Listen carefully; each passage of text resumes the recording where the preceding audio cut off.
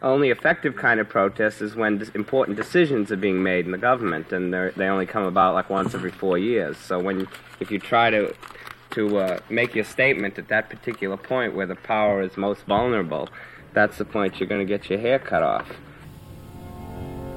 It's snowing tonight. A wonderful and rare white snow in Texas in January. It's a gentle cascade with a very little wind, and it's viewable from the window. Each tiny snowflake seems to say, "Yippee, yippee." The message of the snow tonight is peace. Texas snow is rare.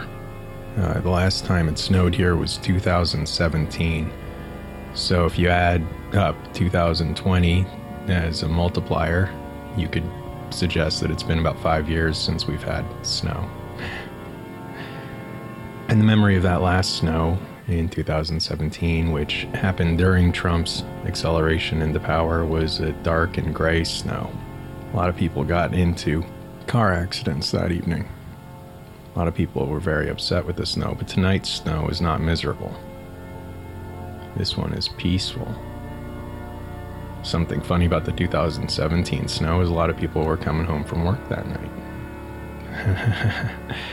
Many people are now at home where they work, and tonight's snow during the weekend going into a Sunday is perfectly timed. Yippee.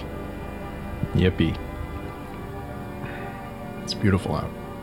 You can hear the heater in the back.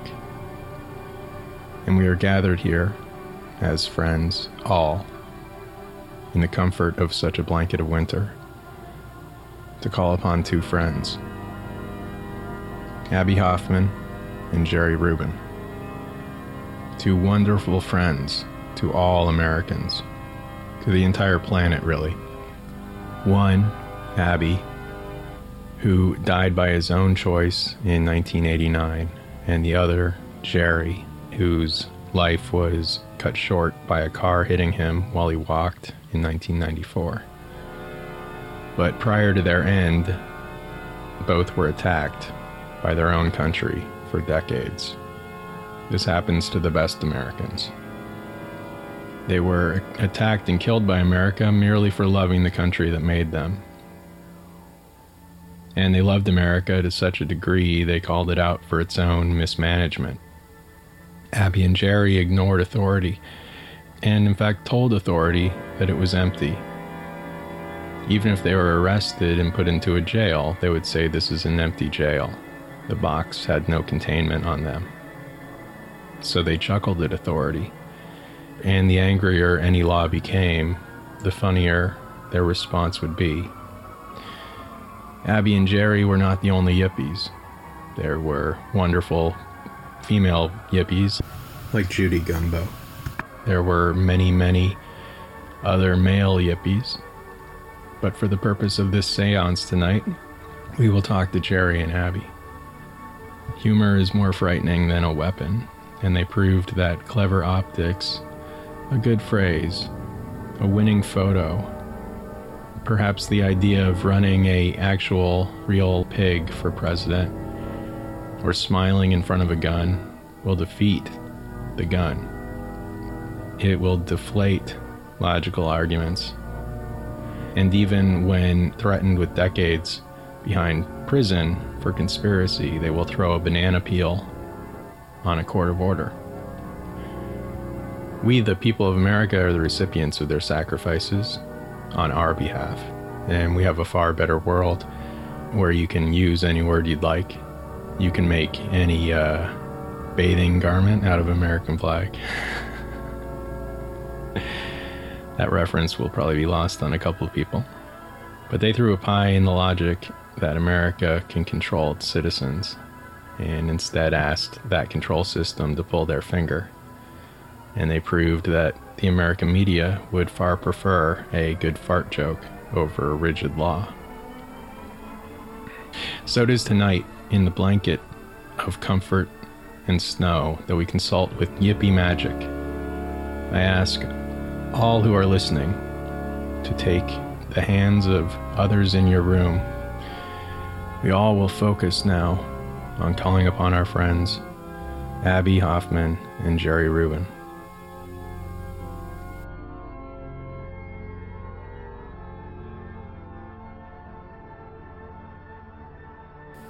Abby and Jerry, are you here tonight? Seems like they may be here. Abby and Jerry, was that you? Thank you. Thank you for arriving. Thank you for appearing. We love you. You know that.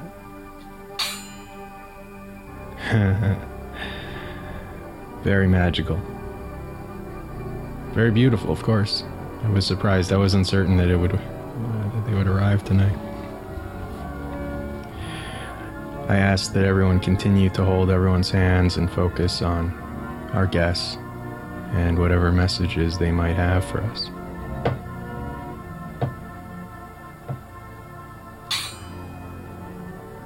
Abby and Jerry, do you have a message for America today? Interesting. Can you communicate it to us?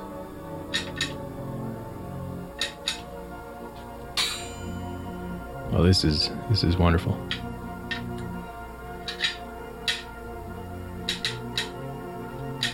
Folks, the typewriter is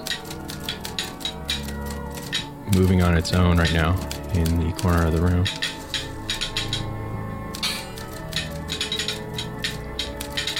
A very fast message is seeming to appear.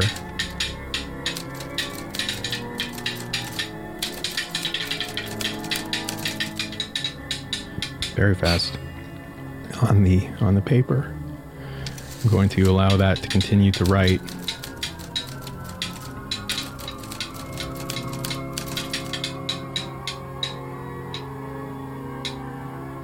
Abby and Jerry, do I have your permission to read what you have written? That's from Abby. What about Jerry? Do I got your okay? Both of you? Hold on, I'll let them.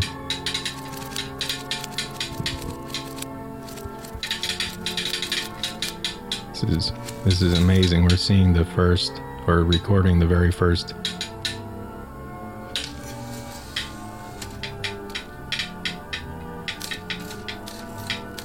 Abby and Jerry are now seemingly typing together. Okay, I've been told that this statement is now finished. This has been a very successful seance.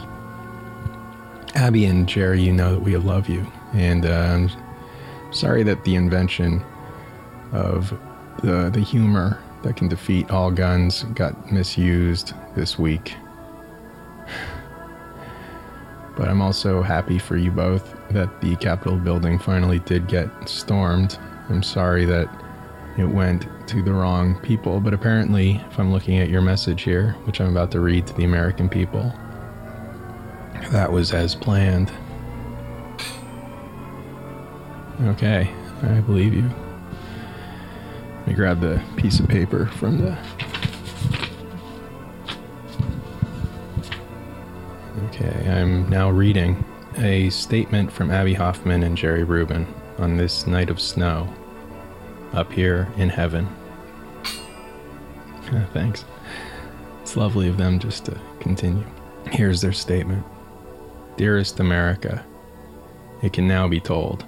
Last week, during the surrounding of the Capitol building, prior to the building being infiltrated, the god of Yippee appeared as a Trump flagpole.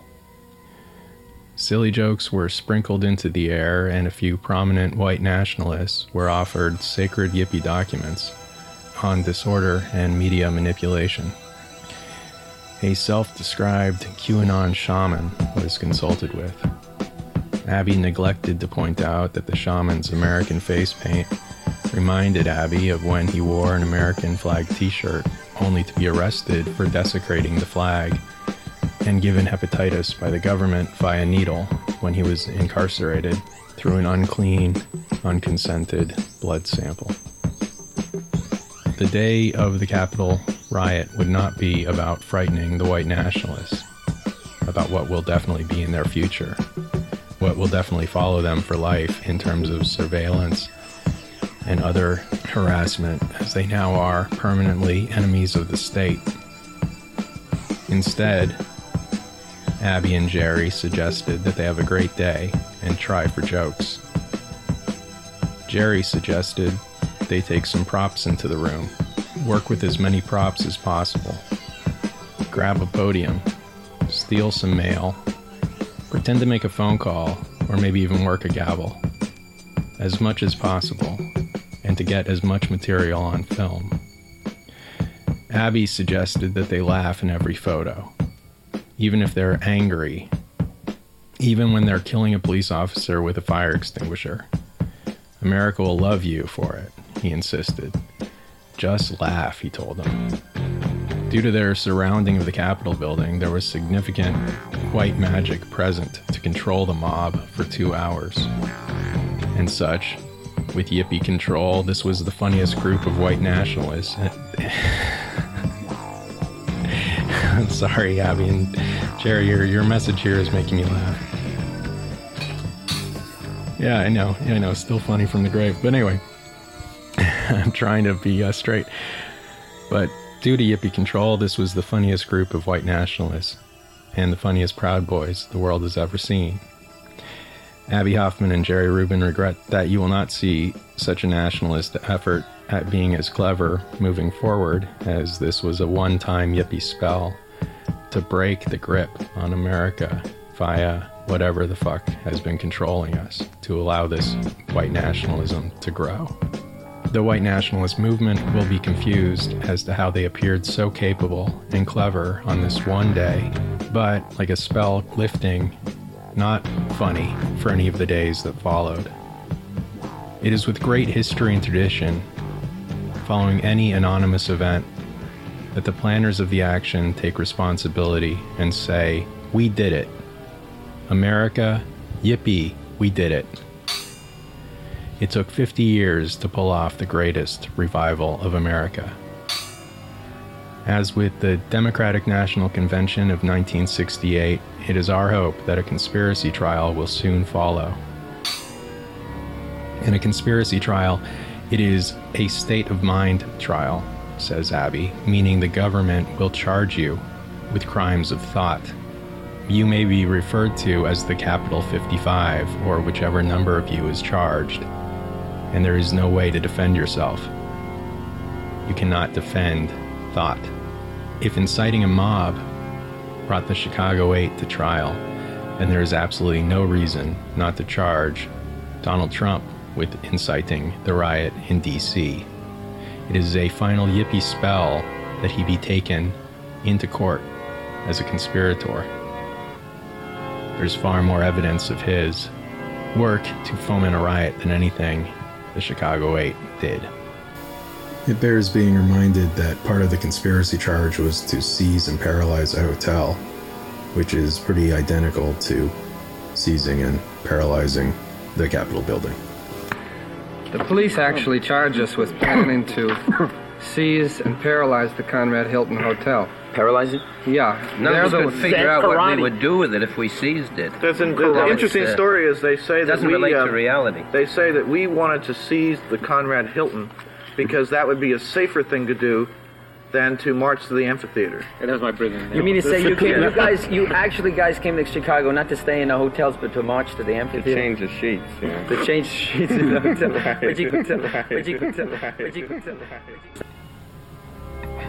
It is Trump's impending prosecution as a conspiracist for creating a riot that is partly the source of our intervention.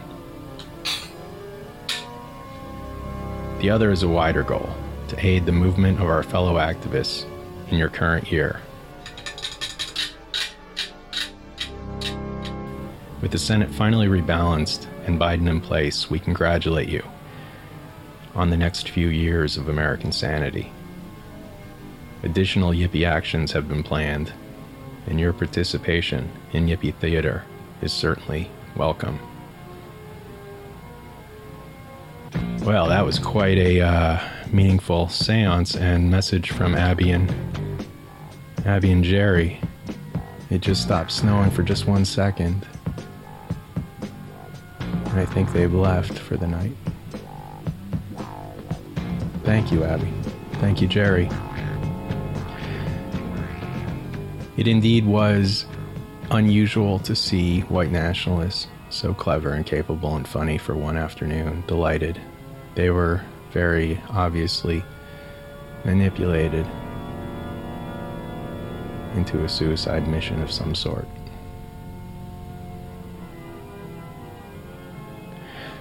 It seems that Abby and Jerry are gone.